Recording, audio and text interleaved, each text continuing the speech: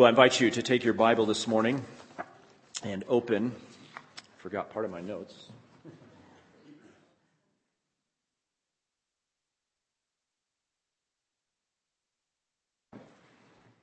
All right.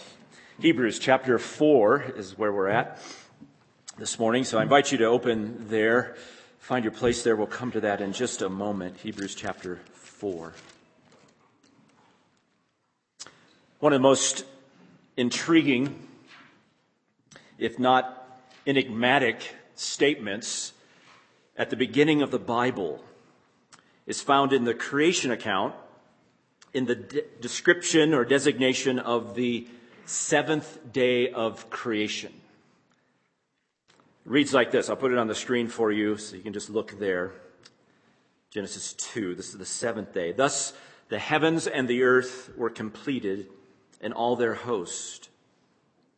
And on the seventh day, God completed his work which he had done, and he rested on the seventh day from all his work which he had done. Then God blessed the seventh day and sanctified it, because in it he rested from all his work which God had created and made. The seventh day of creation is the culmination of the creation week. We don't often think of it. Day 6 may be the apex, the creation of man in his image. But as the account reads, the seventh day is the culmination, the completion of this creation week. And the intriguing, somewhat enigmatic comment is that God, upon completing his creative work, rested. This is twice. He rested from his work. Obviously, not out of weariness. The rested here means he ceased from his creative act, his creative work. And the idea here of resting is this image. If the image of the cosmos is God's cosmic temple, and it is, all through the Bible, the cosmos is really the cosmic temple of God in which he's going to put his image bearers.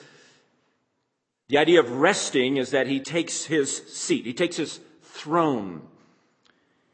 He's king over creation. He takes his throne and he enjoys his creation that is very good. His creative act and work is finished.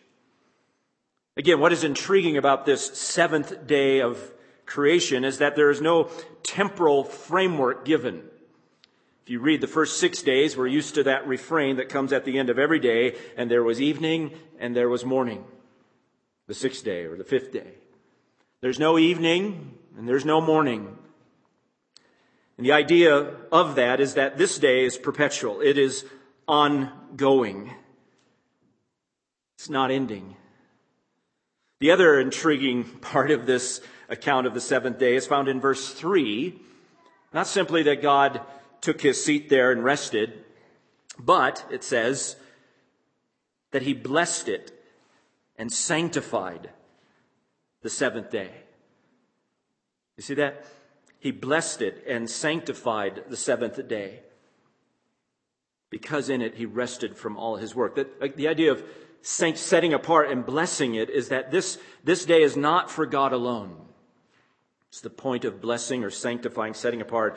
It's for the good of creation. It's for the good of mankind. There's something good for us that is connected to God's resting. That's the idea here. And yet, I said it's somewhat enigmatic because we're not told really anything else. It's intriguing. It's pregnant, we think, with significance. But what does it signify, this seventh day of rest? And as the story unfolds in the Bible, we are given little hints or little clues about this rest, especially after the fall of Adam and Eve into sin and the curse, where man will toil, labor by the sweat of his brow, the exact opposite of rest. We begin to get little hints of what this seventh day or this rest might be. In fact, when Noah, several generations from here, when Noah is born, his name, Noah, means rest. Did you know that? It's one of these words in Hebrew for rest, and the question is out there, will this one give us rest from our work and the toil of our hands? That's Genesis 5:29. That's said there, a play off his name. But we're not sure yet of the significance of the seventh day of rest until we come forward to the Mosaic covenant and the establishment of the Sabbath day rest. It's only here that we begin to see the significance of this seventh day of rest, that indeed it does have a significance that is connected to us.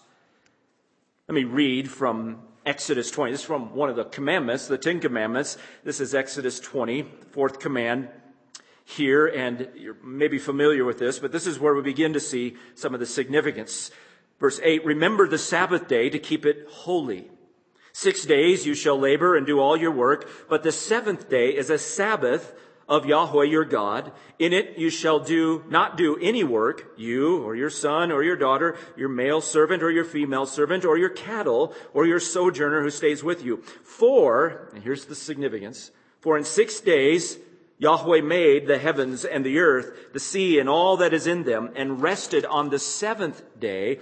Therefore, Yahweh blessed the Sabbath day and made it holy. This is the institution of this Sabbath day. It's not instituted in creation.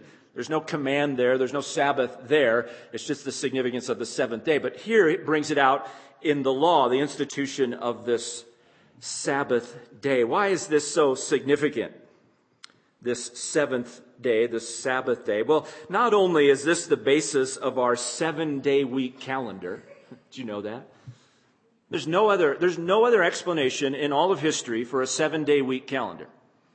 None. You understand that? We can calculate a year, right? We know where a year comes from. We know where months come from with lunar cycles. But where in the world did anybody get the idea to break it up into 7 days? It doesn't even divide evenly, right? Well, there's only one explanation. It's right here. It's a reference back to that creation week and the establishment of this week in Israel's life, of this 7-day work week. So not only is it significant that way, think about it, we continue to keep that. That is 7 days a week. There's just an implicit, built-in, embedded reminder in our calendar of God as creator. That's where it comes from. But beyond that, this command points to the significance of that seventh day rest of God. Sabbath, Shabbat, that word doesn't mean rest. Shabbat means to cease, to stop. And in this context, it means the day that marks the ceasing of the week's work. 6 days you'll work, the seventh you Shabbat, you stop, you cease work. That's what Shabbat means. It's the day that marks the ceasing of the week's work there of creation. This Shabbat, this ceasing it was a law and it had regulations under the Mosaic covenant, but it was to be a blessing. It was to be a blessing for the people. Now, we begin to see the significance that there is some connection to us in this seventh day rest of God as it relates to man. Now, I don't have time this morning to just walk us through the Old Testament and pick up all the clues that teach us about rest. So I'm going to give you, it's already on the screen there, this one sentence summary of this kind of theology of rest in the seventh day from the Old Testament. By imitating God in creation, that's what he's asking them to do in the Sabbath here. They're imitating God, working 6 days, resting, ceasing from work on the seventh. By imitating God in creation, man is invited to join God in his rest, this rest, which is a ceasing from toil and bondage.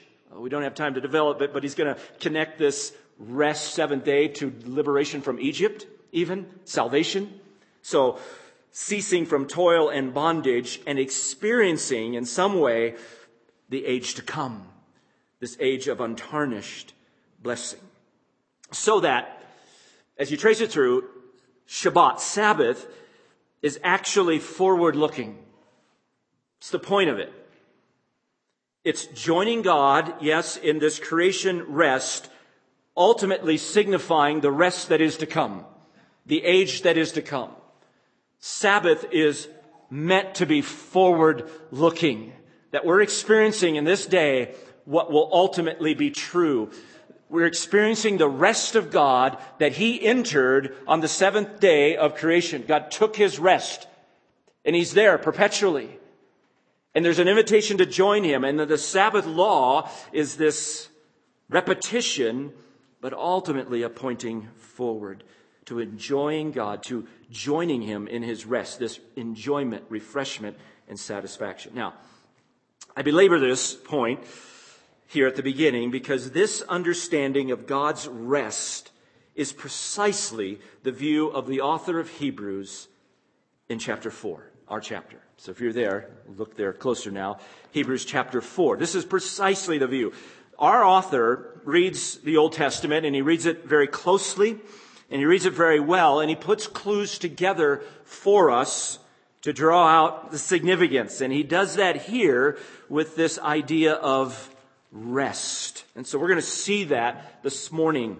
Entering God's rest. That's the heading here, the title. Entering God's rest. We're going to look specifically at Hebrews 4, verses 3 through 11, where he develops and puts more clues together for us from the Old Testament. Now, just to remind you, if you haven't been with us, this idea of God's rest is given in the context of a warning. A warning. The author of Hebrews is warning us, readers, Christians, about the danger of unbelief. That's the larger section. The danger of falling away in unbelief from Christ. And we have seen that, so I'm not going to rehash all that because we've looked at it for several weeks.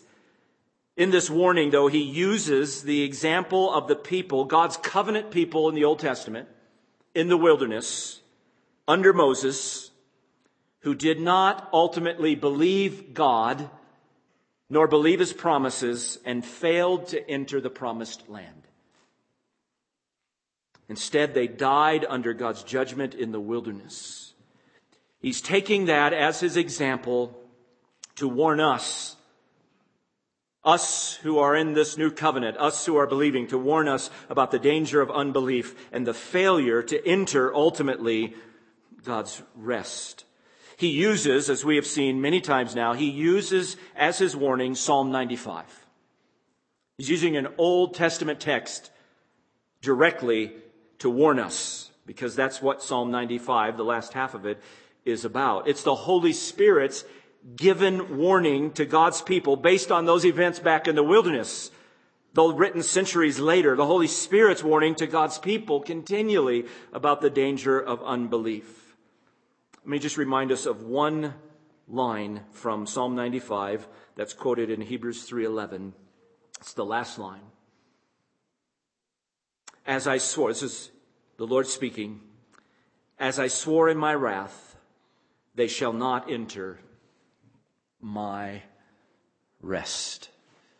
And there's another clue, a big clue about this whole concept of rest in the Old Testament. I swore in my wrath, they shall not enter my rest. He's speaking to that wilderness generation because of their rebellion and their unbelief. They will not enter the land of Canaan. But he says it here, centuries later, they shall not enter my rest. That's a big clue as to what this rest means. My rest, God's rest. And so our author, very insightfully, he sees in this warning from Psalm 95 about the danger of unbelief, he sees in that an implicit promise of God's rest. Even though it's a warning, and even though it's a judgment, a prohibition, they shall not enter my rest, he sees an implicit promise that there is such a thing as God's rest, and there's an invitation to enter. Though he's prohibiting them from entering, there is yet an invitation to enter this rest of God. And so he's going to ask the question, like a good Bible interpreter will, when it says my rest, where else do we read of God's rest? How do we explain this? And so it's going to take him back to what we just saw in Genesis. That's where he's that's where he's going in chapter 4, this implicit promise. Now, we saw that before he gets to that, he first draws out this warning, this danger of unbelief. To beware, to fear, lest we don't enter. So we've developed that over several weeks. As I said, I won't rehash it, but let me pick it up in chapter 4 now. Let's read. I'll start in verse 1 just to get the whole thing and read through verse 11 and try to follow him. Now, his argument here is hard. Right? There's some parts of the Bible that's just hard. You just got to think more. Right? Don't be afraid to think. Most of you guys are not afraid to think, guys and gals at work. So when you come to the Bible, don't be afraid to think and to reason and to, like, what's he saying here? And slow down. So you have to do that here. It's not all on the surface. So as I read it, try to follow him and try to pick up the clues that he's putting together, and then we'll walk through it and try to explain it. But let me start there in chapter 4, verse 1. Therefore, let us fear, lest while a promise remains of entering his rest, this key idea there, any one of you should seem to have come short of it. For indeed, we have had good news preached to us, just as they also, wilderness generation, but the word they heard did not profit them, because they were not united to those who heard with faith. For we who have believed are entering that rest, just as he said, as I swore in my wrath, they shall not enter my rest, although his works were finished from the foundation of the world. For thus he has said somewhere concerning the seventh day, and God rested on the seventh day from all his works. And again in this passage, they shall not enter my rest. Since therefore it remains for some to enter it, and those who formerly had good news preached to them failed to enter because of disobedience, he again fixes a certain day, today, saying through David, after so long a time, just as has already been said before, today, if you hear his voice, do not harden your hearts. For if Joshua had given them rest, he would not have spoken of another day after that. There remains, therefore, a Sabbath rest for the people of God. For the one who has entered his rest has himself also rested from his works, as God did from his. Let us therefore be diligent to enter that rest, lest anyone fall through following the same example of disobedience. So we'll stop there. Not easy to follow. Let's see if we can follow him, okay? And pick this up. Entering God's rest. That's what he's saying. And what he's developing, if you look back at chapter 4, verse 1, and if you have a Bible, really encourage you to have it open and follow. You're going to follow in the text, okay? Really helps to be looking at it. So look back, chapter 4, verse 1. That little phrase, while a promise remains of entering his rest. That's what he needs to develop. How does he know that? How does he know that a promise remains of entering his rest? And what is this rest? So that's what he's going to develop. Now, as we saw last week, he first warns us to fear lest we don't enter his rest. So we thought on that a lot. But we're going to pick it up here in verse 3 and just walk through his reasoning. So verse 3, he's changing now. He's talking it to us. He says, For we who have believed are entering that rest. We've believed we are entering that rest that God denied to Israel in the wilderness. So now he's got to explain it. Just as. So he's going to start his explanation of how he knows that this rest is remaining, and if you're believing, you are entering that rest. So he's going to give his explanation. Now, as I said, his logic here, it's a little hard to follow his flow of thought. So what I'll do, I'm going to give you what I think is the point. Okay? And then I'm going to walk us through it. So let me give you the point first, and then hopefully you can see where I'm getting it. So here's the point. This is what I think he's saying first. Number one, the continued availability of rest. I'm going to give you this explanation under two big headings. That's the first one. The continued availability of God's rest. And here's the first point. Since God has established his eternal rest, which they, that is the wilderness generation, failed to enter, it remains for others to enter. So in this first part, he's trying to defend his statement that there remains a promise of rest for those who believe. The continued availability of God's rest. That's all he's trying to show. And he's going to show it from the Bible, like he always does. I love reading the book of Hebrews because he just shows you how to read the Bible and how to read it really closely and carefully. Remember, this is a sermon and he's explaining the Bible. He's putting clues together from the Bible for us. So the continued availability of God's rest. His point first is God has established his eternal rest. And the wilderness generation failed to enter it. God prohibited them from entering. Therefore, it remains for some to enter. That's where he's going. So there's the point. Now let's see if you can get it from the text. Follow as I go here. Verse 3 again. We who have believed have entered that rest, just as he said, as I swore in my wrath, they shall not enter my rest. So he's going back to Psalm 95, to that last verse, saying, that generation should not enter, or will not enter my rest. And here's where he takes a turn, and this may lose you. Although his works were finished from the foundation of the world. And when we're first reading that, you say, that seems like a left turn. What do you mean? I thought he was going to condemn again this generation that failed to believe and call us to believe. But no, it's not what he's doing. He's quoting this text, as I swore in my wrath, they shall not enter my rest. There is a rest. They were able to enter, although his works were finished from the foundation of the world. So why does he say that? Well, just keep following him. He explains it. What's he referring to when he says his works were finished from the foundation of the world?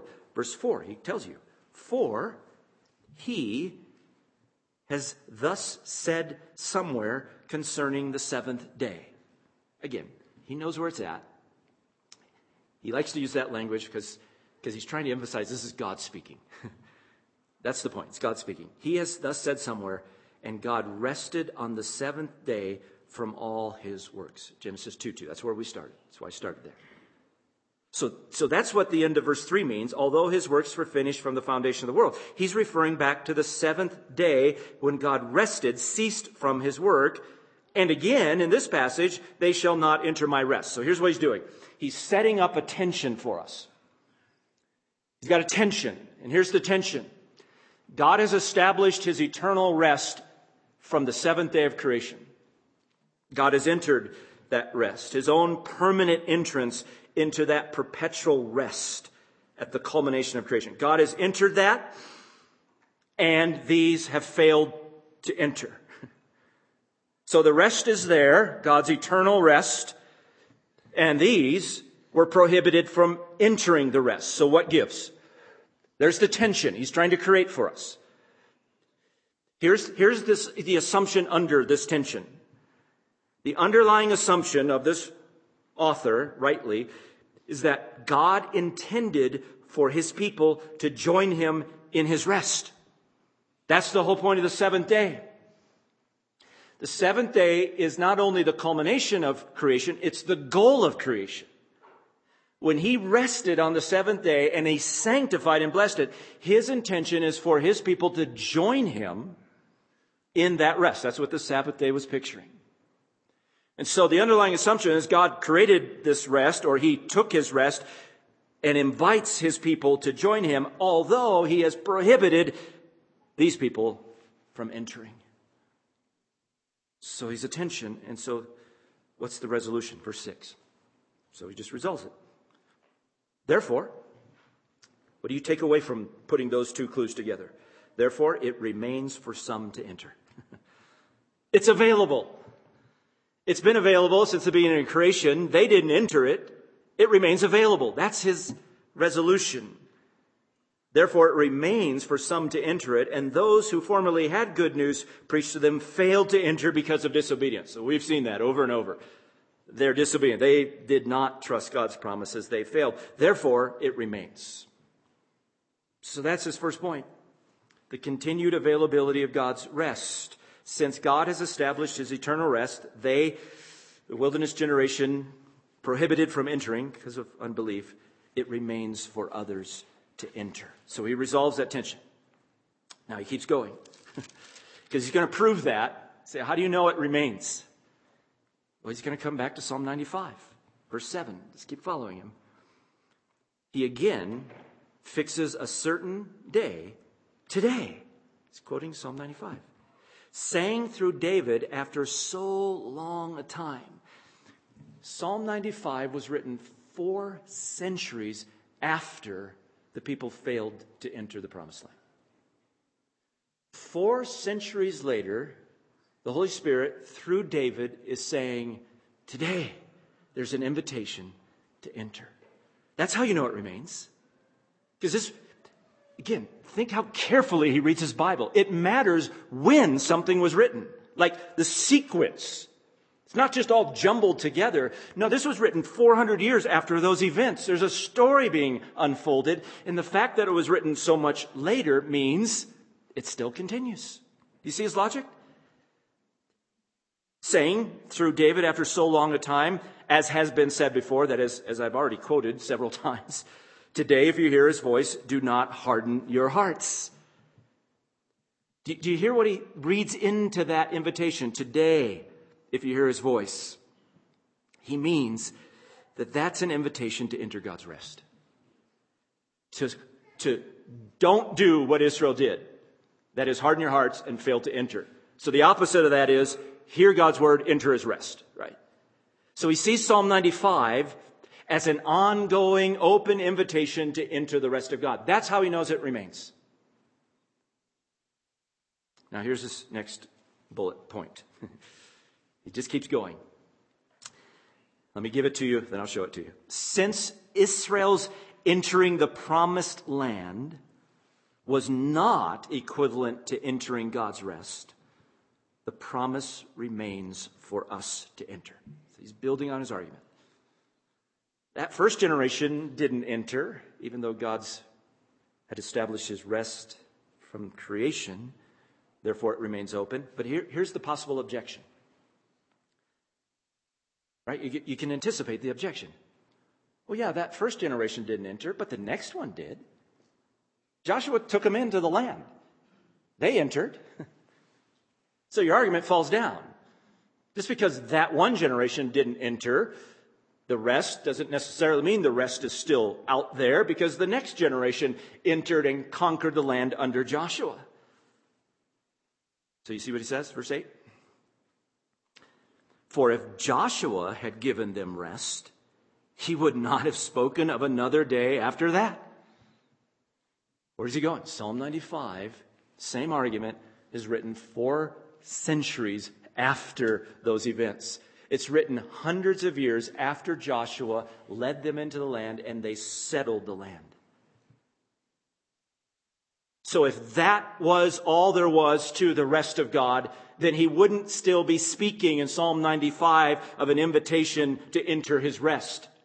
Psalm 95 is written in the time of David. It's either written by David or the time of David. Psalm 95 is written while the people are in the land. And it's still an invitation to enter his rest. So the land can't be the rest, ultimately. Do you see his argument? Again, he's just building on the storyline of the Bible, how it works out. Joshua did not give them rest. Now, why would he point to that? Why would he say that? Well, if you read the book of Joshua, we studied the book of Joshua a long time ago. When Joshua conquers the land and the tribes settle, we're told 3 times. 3 times in the book of Joshua. First one, Joshua 21:44, that the land had rest, or the people rested. It uses that key word 3 times in Joshua, picking up on this theme, that they rested. The land had rest. And you might think, well, there it is. There's the fulfillment of that rest. But yet God continues to invite his people to enter his rest.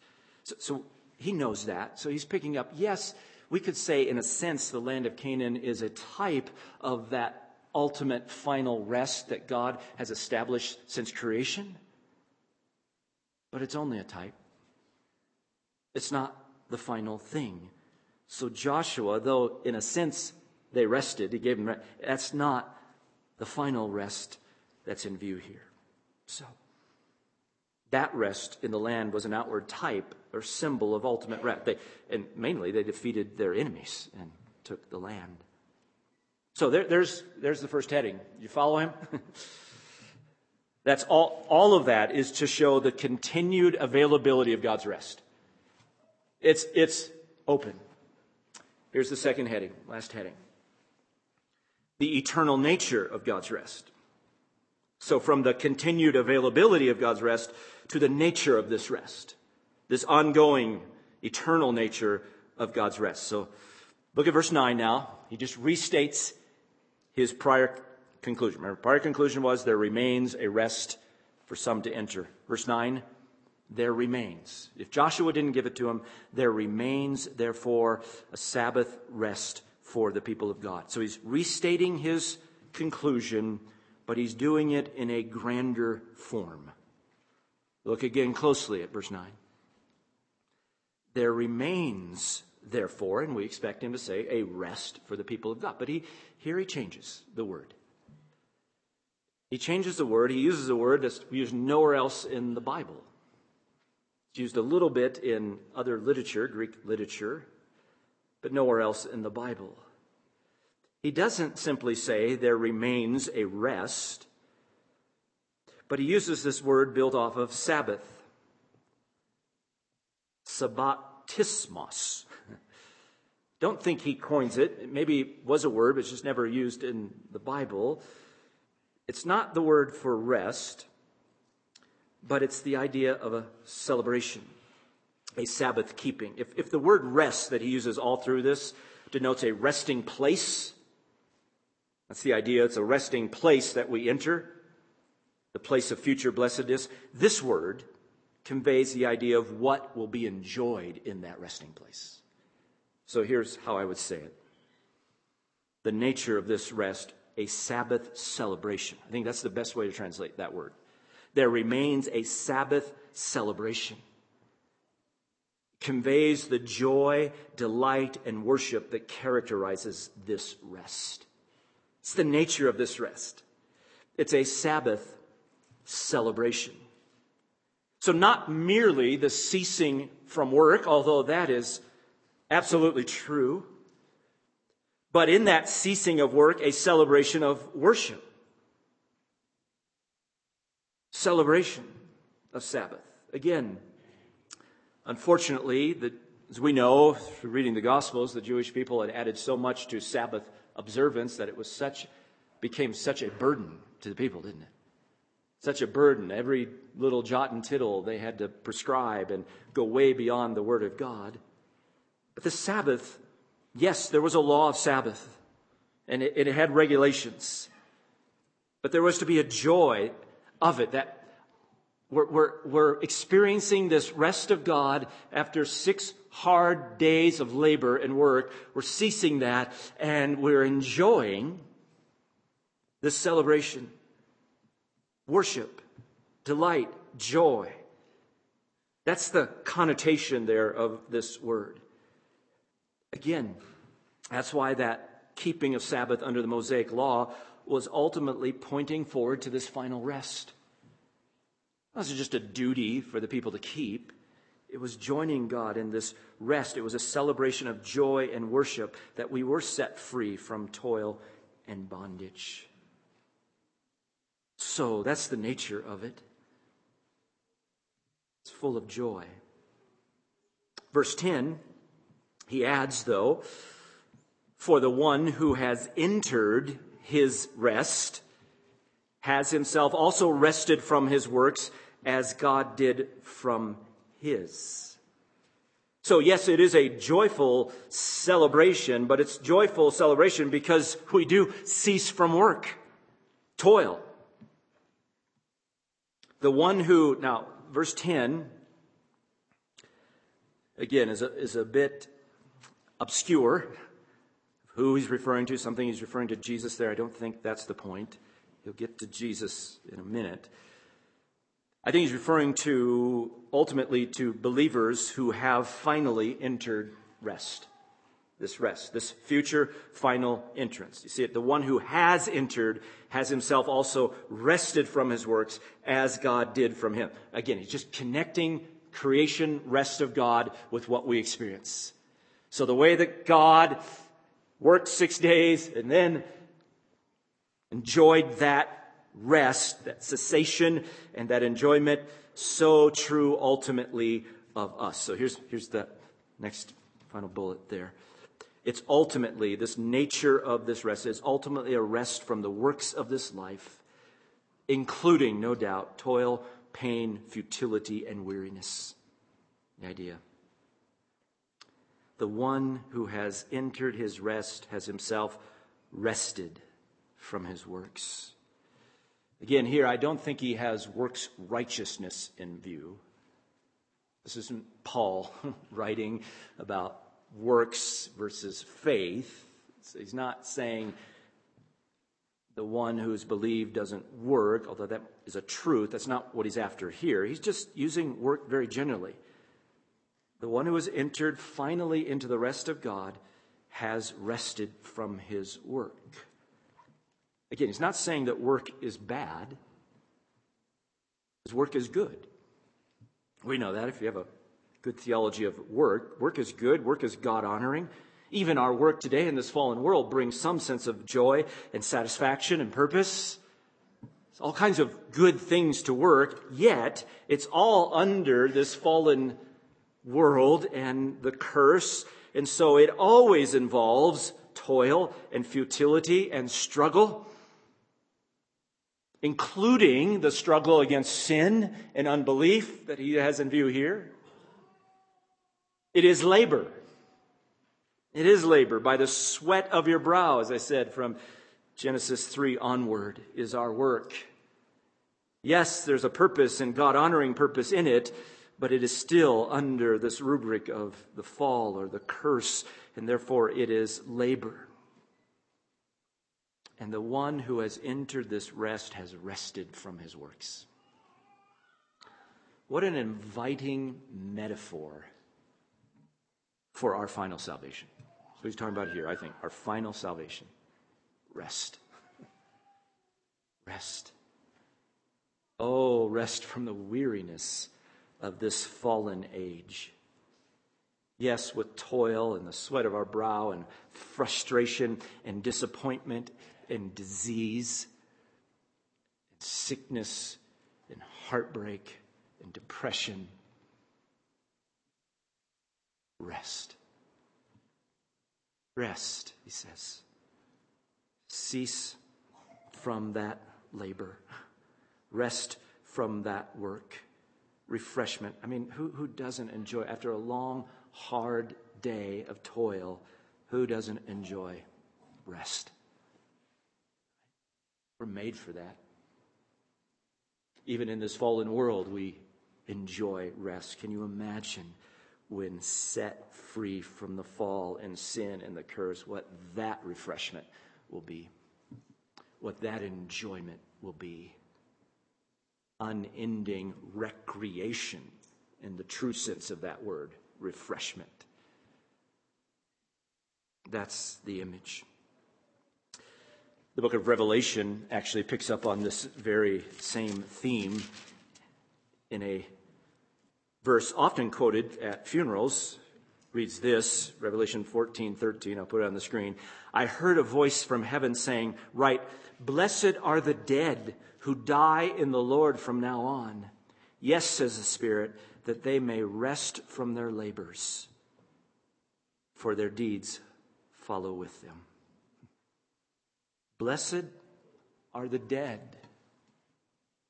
Often are those words put together. Blessed are the dead who die in the Lord, right?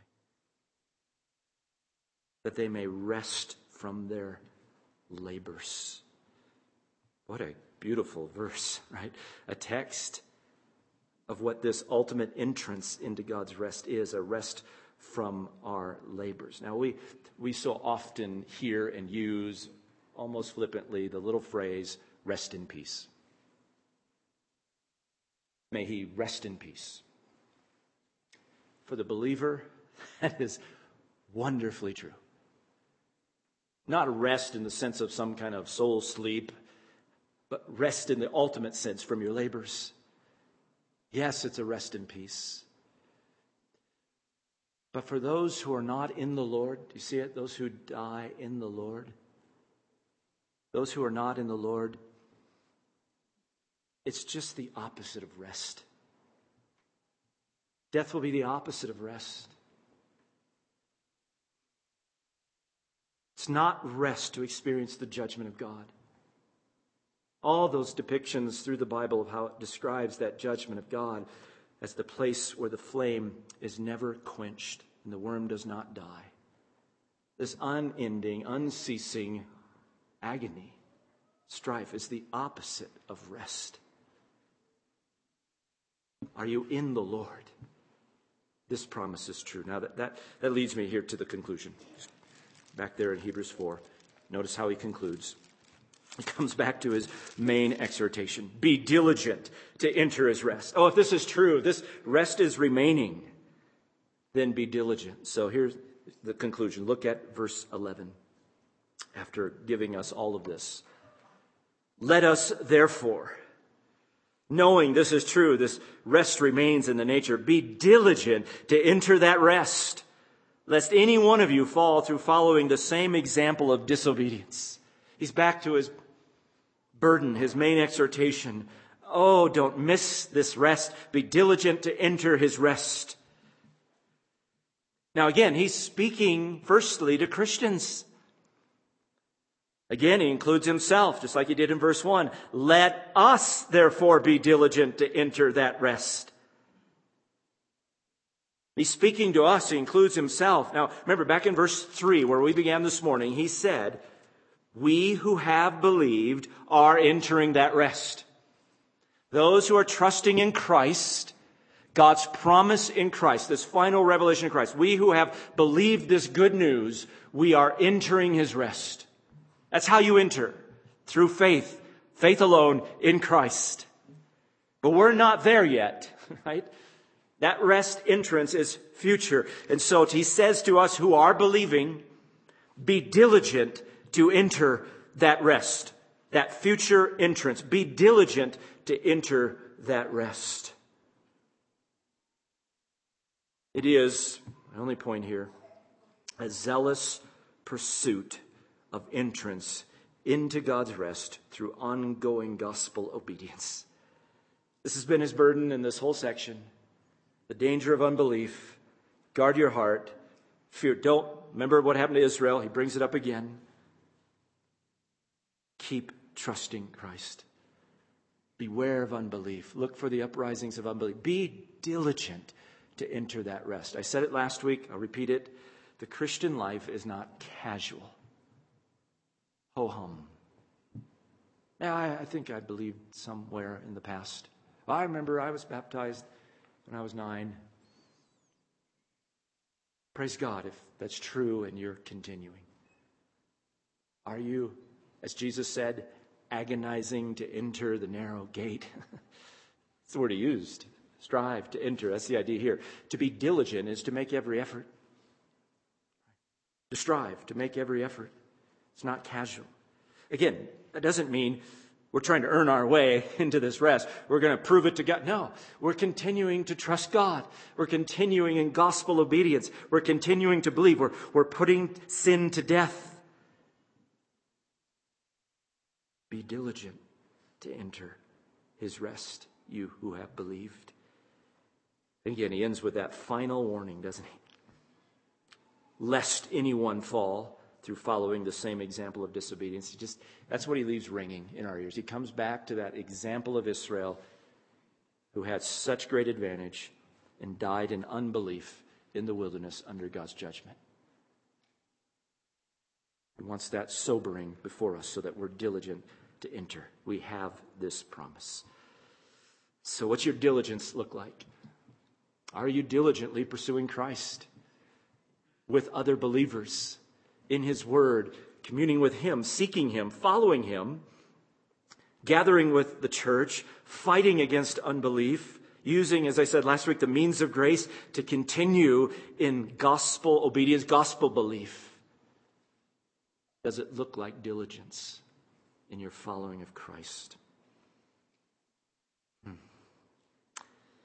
If you have not believed and are not entering this rest, let me end with the best place I think I can end, with the invitation of Jesus himself. Listen to these words. Hear them anew if you're a Christian, and if you're not, listen to what Jesus invites you to. This is Matthew 11, verse 28. Come to me, all who are weary and heavy laden, and I will give you rest.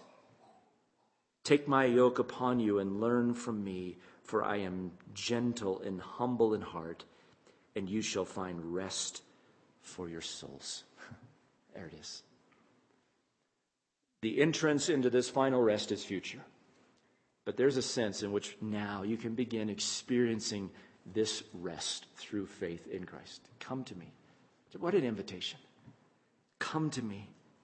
If you're weary and heavy laden, you're weary of your sin, weary of just the purposelessness of this life, the futility, the struggle, come to me. I will give you real rest. My yoke is easy. My load is light. Learn from me. I'm gentle and humble, and you shall find rest for your souls. Are you enjoying that this morning? Oh, be diligent to enter his rest. Let's pray together.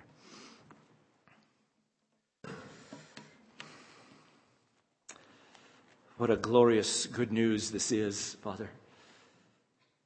Inviting us to join your rest. Your rest that you established since creation.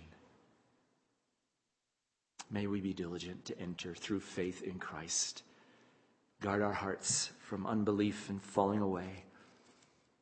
Cause us to treasure Jesus together and to enter that rest. Set our hope on this final rest.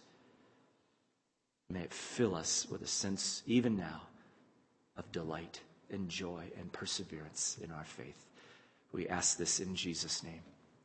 Amen.